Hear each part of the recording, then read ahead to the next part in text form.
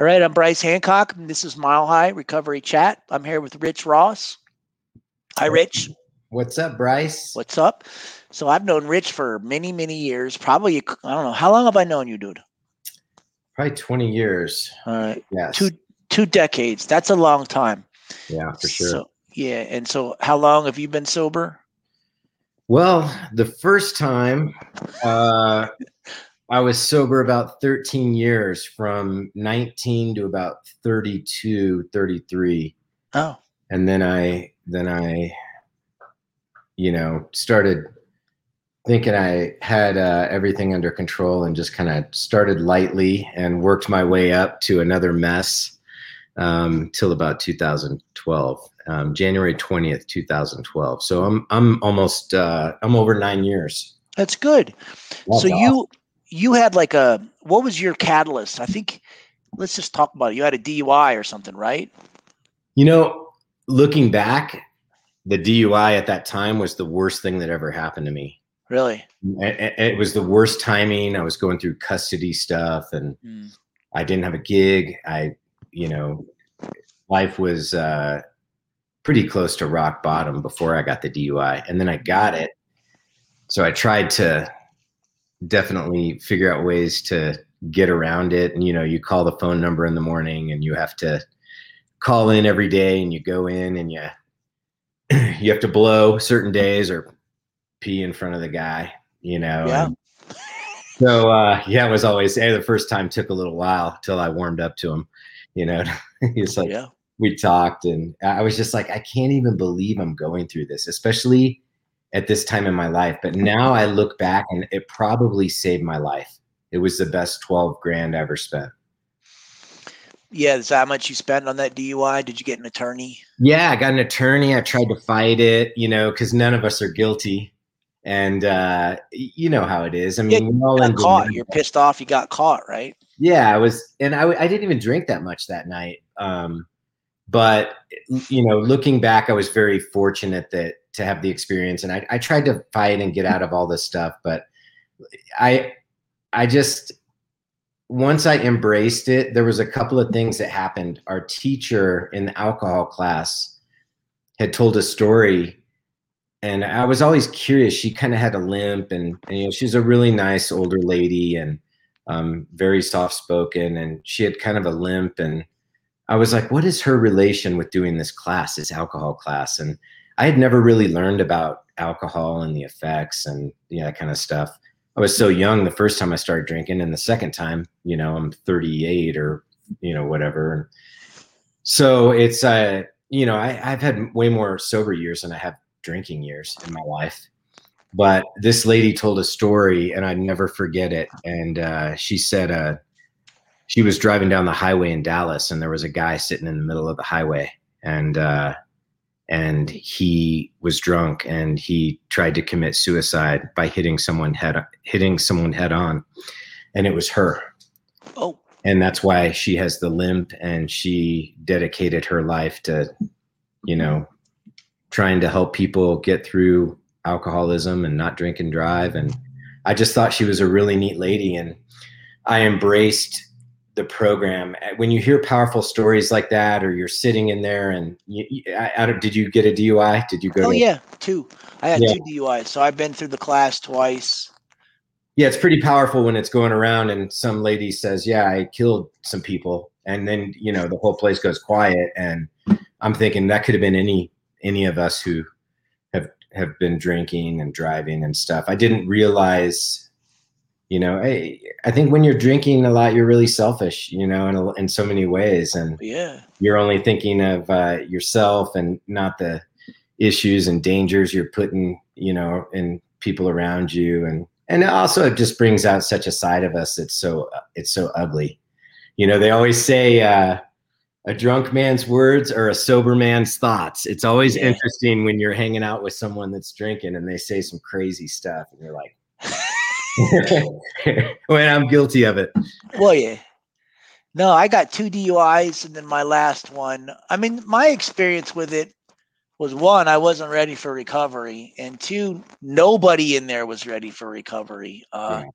It's like you just go around. from person to person to person, and it's like, Bryce, good week. No drinking, no drugs.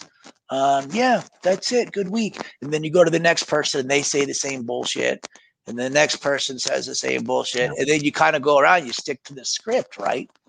And then at one point, I remember talking to the guy. I was like, I think I got a drinking problem. Should I go to AA? And he told me this story. And this guy, like my teacher was like 300 pounds. And I'm not trying to be like mean to anybody that's 300 pounds, but this guy was like 300 pounds. He was in one of those motorized carts. He always had like one of those 64-ounce big gulps. He smoked, and he was really grumpy all the time. Like he didn't like his job. He didn't like alcoholics. And he told us the story, and he told me the story, and it pointed to they had like steps on the wall because it's alcohol class or whatever. Right. And he said, "You see step 1?"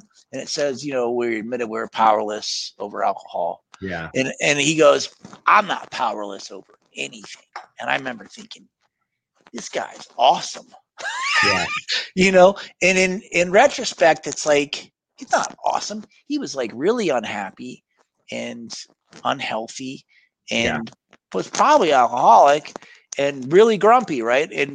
So I stayed out for another 10 years. I probably drank for another 10 years before I finally got in the program.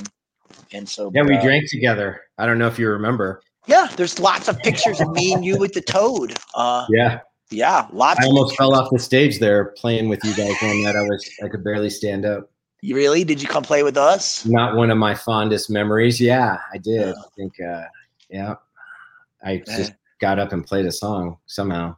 Yeah. So you've had a pretty good music career though. Like you played with the Samples for a long time, right? Yeah, that was in the 90s. I started with them. It was weird because I just remember living in Highlands Ranch, and I was married, and we had a son, and I was clean, and I was probably 25 or 26, and my phone rings, and it's a friend of mine, and he's a tour manager, and he says, "Hey, I want you to come play with the Samples."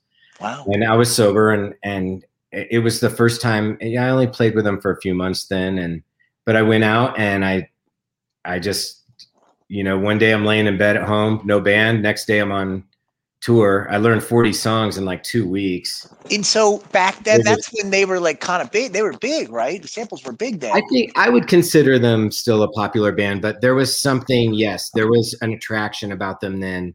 There were lines around the building when we would pull up to venues. I'd never been on a tour bus. I'd never been on a real tour. So, I mean, they made fun of me all the time, and most guys were partying, and I didn't party, and I was married. Yeah. But it was the first time in my life that I truly felt freedom and happiness. And I knew that, that's what I want to do with the rest of my life. And I had spent so many years, as you know, playing in high school and junior high. And I was always in popular local bands. But once you get a taste of that and you get to experience being on stage and looking out and not knowing a person out there, and people are so appreciative. And, I really bonded with Sean, the singer, and Rob, and the drummer, who I'm still in touch with. I still play with them sometimes. Yeah. But I wish it would have lasted longer at the time. But, my life is kind of all these weird chapters that have gone together, and some are so amazing. And then when I make some bad decisions, they're not so amazing. Yeah. Chapters, but it got me going with them, but I have played with them off and on for 20 years now. And so that was a weird time, or not weird time, but it was like, there was a bunch of bands, right? Like Hootie and the Blowfish, and Dave Matthews Band, and a bunch of you guys, right? And then like, Freddie Jones Band, as usual, like some bands take off, some don't, and there's a lot of luck involved. Or whatever. And your team, I mean, it just depends. I can look at all of these different bands I've been in. I've always, the late 90s changed my entire life, because that's when I met a lot of these guys that were in big bands back then, and people that are in my life now who became very well known in music. And it gave me the opportunity. Here in Denver, we're kind of on an island, but it gave me the opportunity to have these relationships and go out and spend time on the road with these guys and see what it's like and what's going on. And I guess, I mean, there were a few guys that were like mentors to me, definitely in sobriety, because I've had a friend that's has 30 years of sobriety, and he's always, when I started drinking again, he was the first one that kind of took note and said, hey man, you know, don't let something bad happen to make you have to quit. He's like, there's a reason you quit the first time. Let's take, you know, a look at that. And then the next week I got the DUI. Oh, you know, that's funny because you quit so young that first time. And then Yeah. so you probably had the suspicion, well, maybe things were just going poorly and I'm not really alcoholic. Yeah. Well, you know, I think everyone questions that. Am I alcoholic? I hear it all the time. People say, oh, that guy's not an alcoholic, or that guy's not. The alcoholic's always the last one to find out. You know, it's like, I mean, everyone around me knew, like, this guy's a wild, you know, drinker. Yeah. As a teenager. I mean, I grew up with alcoholic parents. You know, I don't know if you know this, but my mom shot and killed my dad when I was 12. So yeah, I heard that story. Has not been, it was not something that was laid out normal. You know, I had band member friends raise me. I mean, it was very unusual, and you know, I'm grateful. I still have those same people in my life, but at 19, I knew my life was out of control, and like if I kept going, I wouldn't probably live. Well, that's why it's referred to as a chronic disease. That means that once you cross a certain line, you can never go back. You quit for 13 years, picked it up again, and you identify as an alcoholic, correct? Yeah, absolutely. I mean, it's so funny. We try not to, right? No one wants to admit that. I mean, no one wants to be in you know, the program that I'm involved in has changed my life. I mean, and I got sober in 2012, and it took a little while for me to kind of get a grip on things. I moved a few places. I left Denver and went to LA for 8 or 9 months, and then I came back to Denver. Then I went to Tampa, and then I was still kind of finding my way. And then, you know, some friends of mine were playing down there, and they said, you should come to Nashville and you should be playing music. And I always had the fear, once I got back involved with music, that, you know, I'll probably, you know, I didn't want to fall off. And I wasn't in a program then, but I did have some kind of mentoring me around then. And that I was very close with, and guys that I grew up idolizing. And that's a powerful thing.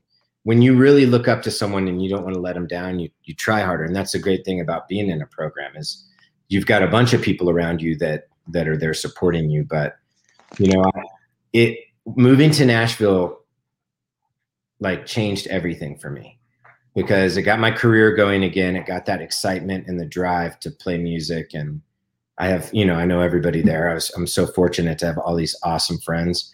And man, I started praying every day. I started breathing. I started trying to, you know, I've always worked out. I've always trained. And I was playing with everybody for a couple of years. And then the Freddie Jones Band thing came up. And that's when, you know, I knew I had an opportunity to play music. I probably enjoyed playing a little more.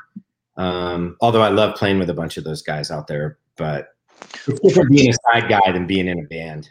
And I was just out in Nashville. I've been doing a lot of traveling lately, you know, for my treatment center job, but I'd never been to Nashville. It is a mecca of music. I mean, and everybody kind of knows that, like, but until I saw, like, there was one street and there was just like, I don't know, like 30 recording studios. Studio. There's so many musicians there, not just country, rock, like all kinds of musicians there. And I went to a party with Leo, you know Leo. Yeah, of course. And everybody at the party played music professionally for a living. Well, I'll give you some interesting facts. The average, I think it's 80% of the musicians there make under $30,000 a year.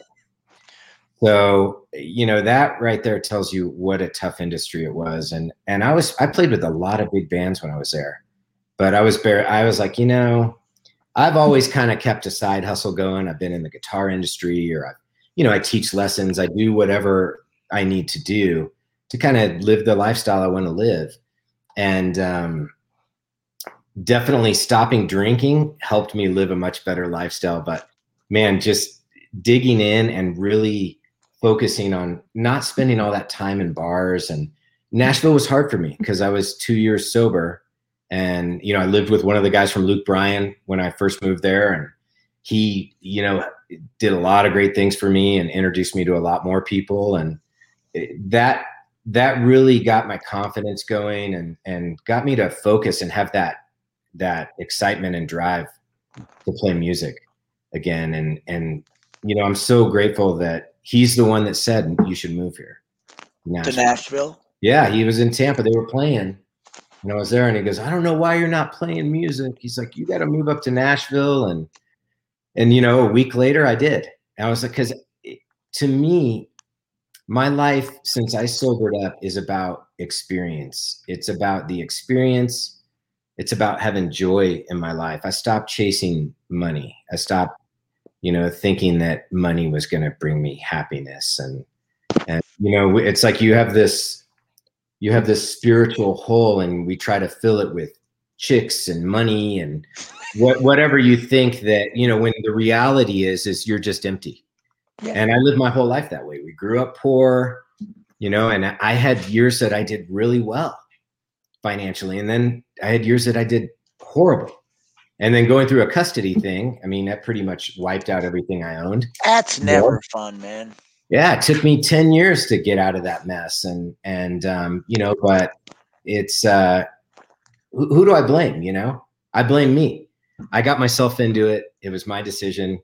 My daughter's got a wonderful mom, and, I just try to be cool with everybody now and try to be on the up and up. So let's talk about that, because I know, I'm in a program. That's how I got sober. And so when you're alcoholic or you're addicted and you're in active addiction, taking the substance out is just the first part, right? And so for me, you take the substance out and I'm depressed, anxious. I hate everybody. I'm miserable. And it's in retrospect, I know what that is. That's untreated alcoholism, right? And you found a program kind of after you'd been sober for a little while, right? I'll tell you, I made a huge mistake because when I moved to Santa Monica, there was a meeting right around the corner. Bravo program, and our friend Sonny does the one at Bravo. Yeah, so of the restaurant. I love that one. So they told me a bunch of people said you should hit this meeting over there, and I was like, you know what? I don't need that. I don't need any of that. Yeah. I got this. I talked to a couple guys in the program, and I got this thing. And so I didn't go, and looking back, I regret it, but I'm thankful. Sonny was on my show. Yeah, he's a great guy. He helps a lot of people. And that's what we're here for. There's something powerful about sharing experience and sharing, dude, it's huge. So who talked you into going? So this is what happens. Okay. Years go by, my career's going good. You've seen it all unravel. I'm so blessed to be living this life, and I've moved everywhere. I've got the experience of living in all these different places. And so everything's going great. And then I moved back to Denver because I started dating a girl here. And I never really wanted to come back to Denver. I have a lot of memories here that probably aren't good for me. And, my family was here. My dad shot and killed down the street here, and just weird stuff that goes through your mind when you're driving around. And but I came back, and I guess it was kind of to clear stuff up, and that's kind of what I've been doing. The pandemic hits. Another friend of mine calls me one day and he says, hey, why don't you hop on this meeting tonight with us? So I'm in the pandemic for a month, and I'm gonna be honest, I was going a little mad, being home and everything I've worked for. I'm like, how long is this going to last? Yeah. And it's like, I've worked so hard to get what we've accomplished in, 6 years. And I can't even explain the hours. Like I work every day and I put my heart and soul into it because I love doing it. And when this is over, the next thing's gonna open. And that's how I live my life now. It's like, hopefully this isn't over for a while, but if it is, I'm confident something awesome is going to happen after that. If I keep practicing, these principles I've learned in my program and keep working on myself. So you started doing the program, and you'd been clean, you'd been not drinking for a long time. And so did you notice a difference? Like you got happier and you like listening to people and you meet friends and you feel that flow and like that spiritual practice and all that stuff, right? Yeah, I've been really good about going through life and wearing the happiness. Even when I was a teenager, I mean, kids that knew me didn't know what happened in my life. Kids at school, because I'm a happy person. But what I realized when I got in this program was that, I remember I was nervous to even talk in there, but you have to share. And one night I just shared the story. And man, I've never seen faces stuck to, on the screen like that. After I was done, I mean, I connected with so many people, called me and reached out, and it was powerful.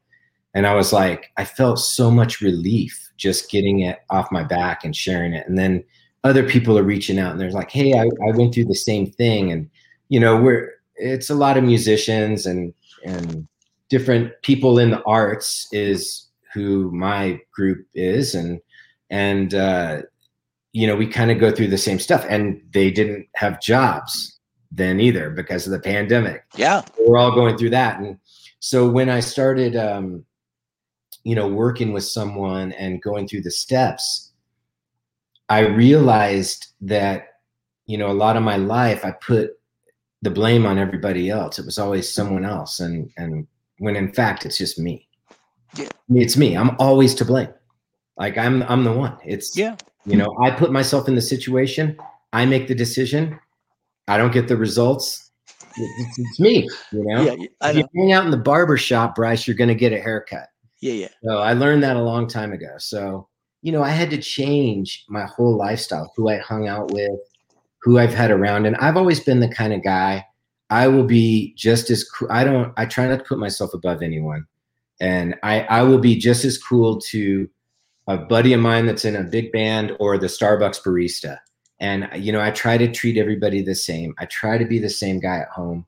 I want to be a real person. And a lot of the relationships I've had with people in my life are people that have had a lot of success. And they're some of the most miserable people I've ever met. And it's sad to say that and see it. And, the program has taken a lot of that anger that I had inside out of me, and I can forgive people. And that's been a great thing too, is just making things right again. If I've wronged someone or did something in the past, and I've never been a guy that like stole from people or did any of that. I've always been like an honest guy, but hey, when you're hammered, you do crazy stuff. So, I've tried to like make amends with people and just be straight with everybody. And I'm not perfect. I am in a band. I'm a little wild still, but it's, I try to maintain it healthy, and, I still want to have fun in my life and play music. But man, it's a tough going out there, as and being in, on tour, doing shows. And it is tough. And like what the program does for me is it's like connection with other people, like a spiritual practice. It's a design for living, right? Yeah. Being humble, being teachable, helping other people. It's just like a better way to live than like from right here, right?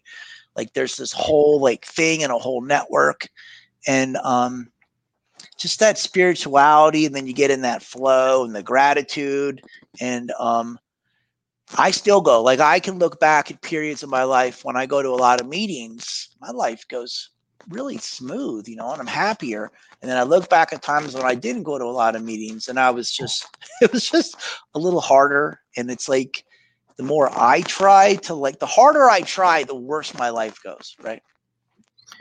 Well, stuff definitely builds up, and it's, for me, I can relate with that. I felt a sense of relief you know, talking to people about stuff I've never talked to anyone about, really. Mhm. I mean, some of my close friends knew what I went through growing up, and just being able to, you know, have something, some literature to read and study. And the pandemic, what it's done for me, it's given me every day to work on this. And then you realize how selfish we are as human beings. I mean, and the, you know, gratitude. I agree with everything you said. I mean, the more gratitude we have, the more I do for people and don't expect back. I mean, that's a very, very fulfilling thing in my life. It feels great to help people, and I take the time for anyone, man. It's very law of attraction, right? Like what you put out, you get back. Sure. Gratitude reciprocates. If you're grateful for what you have, you're going to get more. You know I what I mean? believe that, and I think I've watched miracles happen in this program in the past year, and I came in a pretty decent situation, but mine was hidden inside. Yeah, mine was all inside, eating at me and bothering me, and resentments with everybody who I've had weird dealings with in the past. And I don't feel like I have any of that now.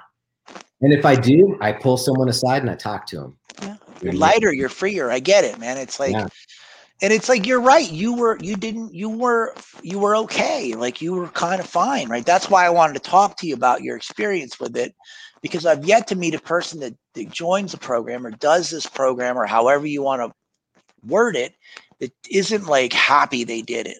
Do you know what I mean? Yeah. People are very intimidated before they go in. And I've weird. spent a lot of time talking to people, and I've been told, oh, you know, I'm not going to, that's a cult, that's this, that's that. Hey, let me tell you something. I mean, being a drunk is probably the worst thing. That I would rather be in a cult. I would rather be in a, you know, I mean, living the lifestyle I was living is, I don't think there's anything that's much worse. I mean, that's something that's like, you're drinking poison, and it's just brutal. And I never, ever want to go back to that lifestyle, because I've seen what's on the other side now. And I try to help my friends suffering, but you know, there's only so much we can do. It's like, look how many friends we've lost in the past year to alcohol, just guys that you and I know. Yep. I mean, it's insane. Yeah. No, a lot of people. It's a fatal disease, right? Chronic, progressive, fatal disease. It's also predictable disease, right? And so it can be, it's avoidable. It's preventable. You know what I mean? You don't have to go down the road. You just kind of have to do certain things. Most people don't want to do those certain things. Does Static go to your group? Static is a very good friend of mine. Okay. He's on here too. He's rad, man. Yeah. He's I got a whole bunch of people you can have on, and they're wonderful people. Really? And oh man, sharing the experience. I mean, look, if one person gets something out of this conversation, it's a win. Yeah. I mean, I can't tell you how many people have reached out to me over the pandemic, because I'm known as the sober guy the past 9 years. And I mean, everyone from athletes to musicians to, you know, people I meet in the store. I talked to a guy at the food store, you know, that somehow I got brought up. I told him I'm a sober guy, and I talked to him for 20 minutes, man. And it is a very powerful thing that takes us down. It is, you know, and like, I'm 8 years today. It's my 8-year birthday. Oh yeah, happy birthday! Thank you. And it's weird. Happy birthday, isn't that tradition? Yeah. Well, it is weird, right? It's like you're 8 years old. But it's like my sobriety's front and center. Like I've like, yours is too, but mine is like my career, right? Like it's like my identity now, which is kind of weird sometimes, you know. I don't know. Well, you're living it. And I mean, the only way to be, people always ask me, they're like, you know, I get so many emails and texts about like, hey, can you help me get in a band that's popular? Or can you help me do this? It's like, when you want to do something, you just have to live it. Like everybody's like, how do you do that? I just live it. So whether it's sobriety, whether it's music, whether it's whatever I'm going to do on the side again, which I will have some kind of side deal going eventually. I haven't the past few years because I was so busy in the band, but the pandemic brought that back around. I was like, oh man, I should have had something. Yeah. And I saw I think one of your last gigs, it was at the Soil Dub. It was your birthday, right? When's your birthday? What's the date? February 28th. That was our last show. Yeah. And then blam, everything like changes and it's over, right? Like touring is over for everybody. It's done. That night for me was one of the most special gigs that I've ever had in my life. To have that date land in Denver, my hometown. You know, I just moved back and, you know, my girl was there. All my friends were there. You know, people came out to support the band. The show was sold out and crowd was packed. Yeah, it was, and our singer, you know, I'm very close with him. He just said some really kind things over them. We don't have anything scripted out. We just go and, you know, just the feeling of that night was so amazing. And then a month later, the feeling was not amazing. I know, it was really weird. I got really kind of, yeah. Yeah, I was like, and I was thinking, you know, I'm fine. You know, this summer we'll start playing again. Then summer hits, and I'm doing the same thing every day. But by then it was, you know, after about a month, I started the program in April, and I go 5, 6, 7 times a week, just depending, and you know, and I've got this whole new group of friends, and it's you can really tell through the pandemic when the band's not playing, when, you know, that kind of, you know, electricity's not happening. It kind of woke me up a little bit to see who's reaching out, who's not, who's in my life, you know. Yeah, but it's like your sense of well-being's got to come from here. It can't come from shows. It can't come from anything external, right? It's got to come from inside. And that's the best part. And the best thing that I learned during the pandemic is that, you know, we are who we are as people when that pandemic started. Who you are at home that whole year, that's the person you are. The band doesn't make me, you know, none of that stuff makes me. But we get so in, you know, we're so sucked into everyday life. And my life is at band. I work all day. I didn't have time to work on my problems. I didn't have time to do any of that. And the pandemic gave me that time. I had no choice. I'm like, okay, now let's talk about stuff that happened as a teenager. Let's talk about things that I did that I feel remorse for. Let's, you know, and these discussions started happening. And really it changed my life, man. It really made me think differently about a lot of things and the way I've dealt with a lot of things, but also knowing that I have to let those go. And those are in the past. And, you know, every day I just try to I worry about today. You know, I'm not thinking about tomorrow right now. I'm just focused on today and just trying to be of service to whoever I can and just be a good person all around. And, you know, it's not always easy to do because we get tested. There's a lot of upset people roaming the streets right now that aren't living their life that way. No, right. They're not. So I wanted to say another thing is that, you know, everybody, dude. Like, I mean, you know, everybody. Like, I don't care who it is on Instagram, what band they're from, what country they're from. I'll be looking in there. You're in the picture with them. Man, it has been a dream, right? I can't even tell you. I was a little kid into metal, you know, when my mom shot and killed my dad at 12, I got into heavy metal. I loved like Megadeth and Motley Crue. Nikki Sixx was my first favorite bass player. But I remember I had these posters up on the wall and I used to look at them every day and think someday I'm going to meet those guys, you know, and there's different bands. And now I'm friends with all of them. Of course. Yeah, that's it. You are. Yeah. There's something about that's powerful. My girlfriend always says, she goes, I've never met anyone like, dude, I just picture myself doing it. And I just manifest it. And somehow I cross paths with someone and I meet them. And dude, relationships take a long time to develop. And a lot of these people I met in the 90s, and I wasn't close with them in the 90s. It wasn't till after that and hanging with people over and over. And, you know, and when you're around the scene, you kind of get to know the other guys in the other bands and actors and whoever else. And that's something that we don't have a lot of in Denver. And there's been a few bands that have made it out of here that have become popular and stuff, and we know them. I mean, but it's just, we don't have an industry here that's like that. So I was very thankful to have those opportunities in the 90s to meet these guys. And I always tell them the story too. I was like, oh, when I was a little kid, I would look up thinking I was going to shake your hand one day, you know, and it's just like, it's one of those weird things. And music's a powerful thing. It's brought many people into my life I never anticipated. Right. And it's just powerful. Cool. Hey, I'm on the podcast, buddy. Go to timeout. Yeah, you know, he's playing his video game and he came down. He probably wants, I don't know, macaroni and cheese or something. Yeah, right? Yeah. But yeah, I can honestly say, Bryce, I have lived a dream. Like if everything stopped today, it's my experiences, like the social media is 10% of what I've got to experience and do. And I'm so grateful for all these friends and people in my life and guys like you and Chris and all my, Denver friends and stuff. And it's been great seeing you turn your life around. Thank you. It was a trip. Oh, I remember. It's been a trip.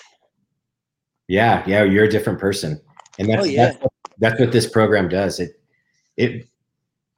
My first year, I can remember living in LA, and 6 months after being sober, the first few months I stayed with a friend out there, and he had this huge house. I mean, he was like, he was like the Tommy Boy kind of, he inherited a gas pipeline company or something. I don't know.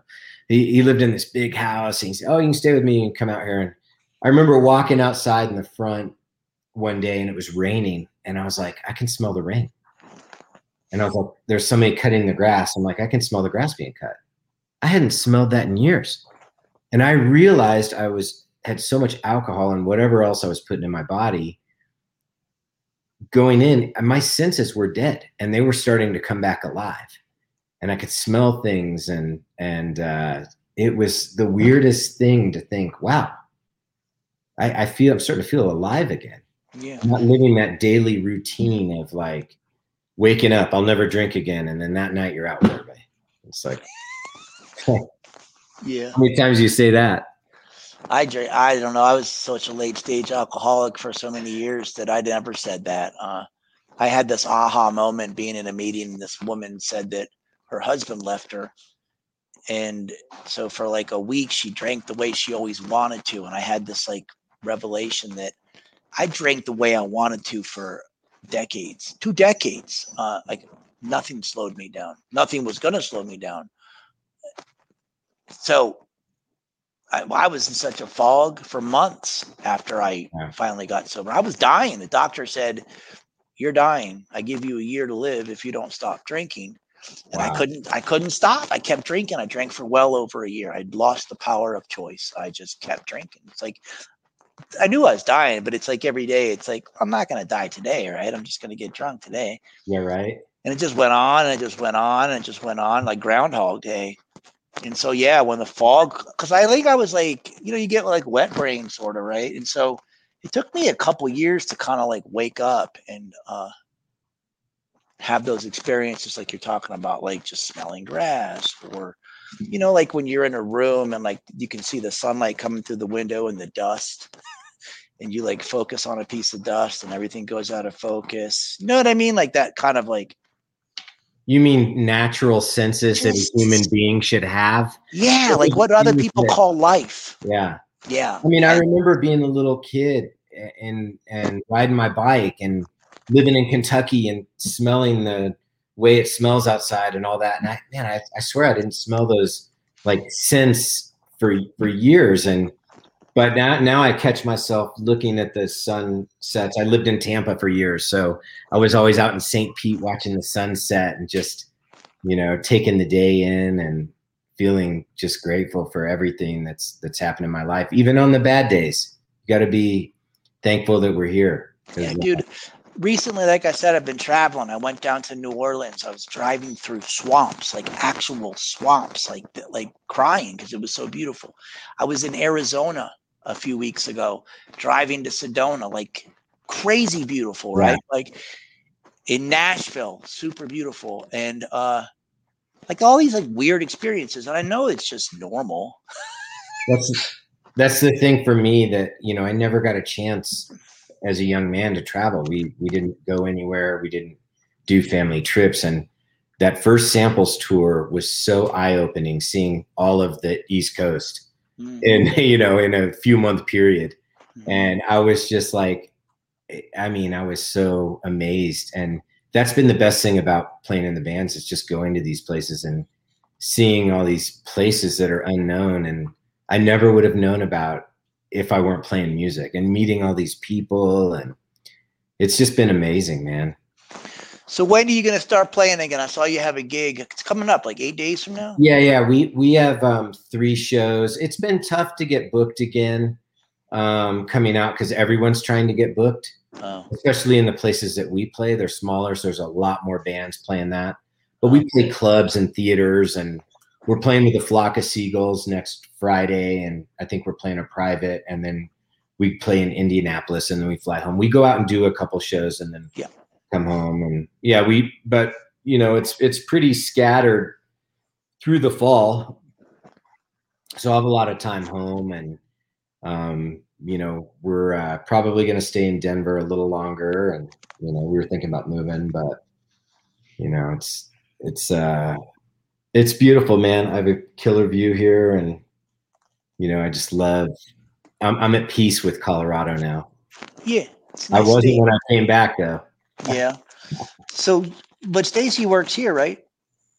Yeah, she just signed a new contract here, so we'll be here a little longer. But we were looking at some other places to go. Yeah, just try something different. Yeah, I hear you. Well, right on, dude. It was always nice talking to you. Yeah, you too, Bryce. You sort of inspired this. Did you know that? Because I remember the pandemic was on and I was bored. I was like, I'm just going to start talking to people. And then me and you talked. And I was like, you know, that felt kind of natural. Maybe I should try to hit up some other rock stars. Yeah, it's been fun. For the pandemic, I was like interviewing friends of mine for a month. I saw you. Yeah. And then it just became so much work. And, you know, it is. I started to feel the effects of the pandemic, and I was doing them like every other day. And I just started to feel the effects of being worn down and from the pandemic, and figuring out like, what is my life going to be this year? And it was very unusual. So I actually stopped doing that. And, but I've always thought I might do it again, but I'm glad you're doing it. I saw you were doing it, and it's powerful. Well, this is kind of my thing. Like I don't know, when I first got sober, I did the Bryce Hancock show, and I just was interviewing people, but I had no intention. I had no reason for doing it. And now I, you know, have this treatment center, and like, I'm focused, like I am driven to like, you know, be successful and help a lot of people and make the treatment center grow. So we're making a lot of moves. We're going in network with all the insurance companies. We're probably opening up some residential houses. And so we're a medium intensity residential program right now, and I just want to get out there, and I want to like reach interventionists and you know, ethical programs and educational consultants.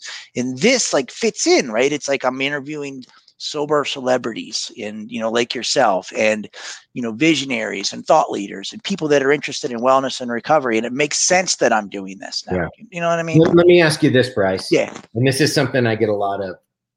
What does someone do if they want to get help? I mean, you've got your houses and your you know, recovery centers. I mean, what do you recommend to people that want to get help? I honestly think everyone's different. You know, what they should do, if they want to call and talk to us, they can talk to me or they can talk to Jill. We'll suss it out. We'll talk to them. What do you want to do? How bad are you? Do you need detox? Do you need residential? What kind of insurance do you have? I hate to say it, but that's important, right? Like that determines, like, you know, the insurance card in your wallet, they have a list of what they're going to pay for, because these services are expensive. If you don't have any insurance and you don't have any resources, there's still ways to get clean and sober. There's always a way to do it. You just need to reach out and someone like me or Jill will direct you to where you need to go. And it's also, I hate to say it, but a lot of times it's like, if you don't have a lot of resources, it's kind of how bad you want it. Yeah. You can get sober on it.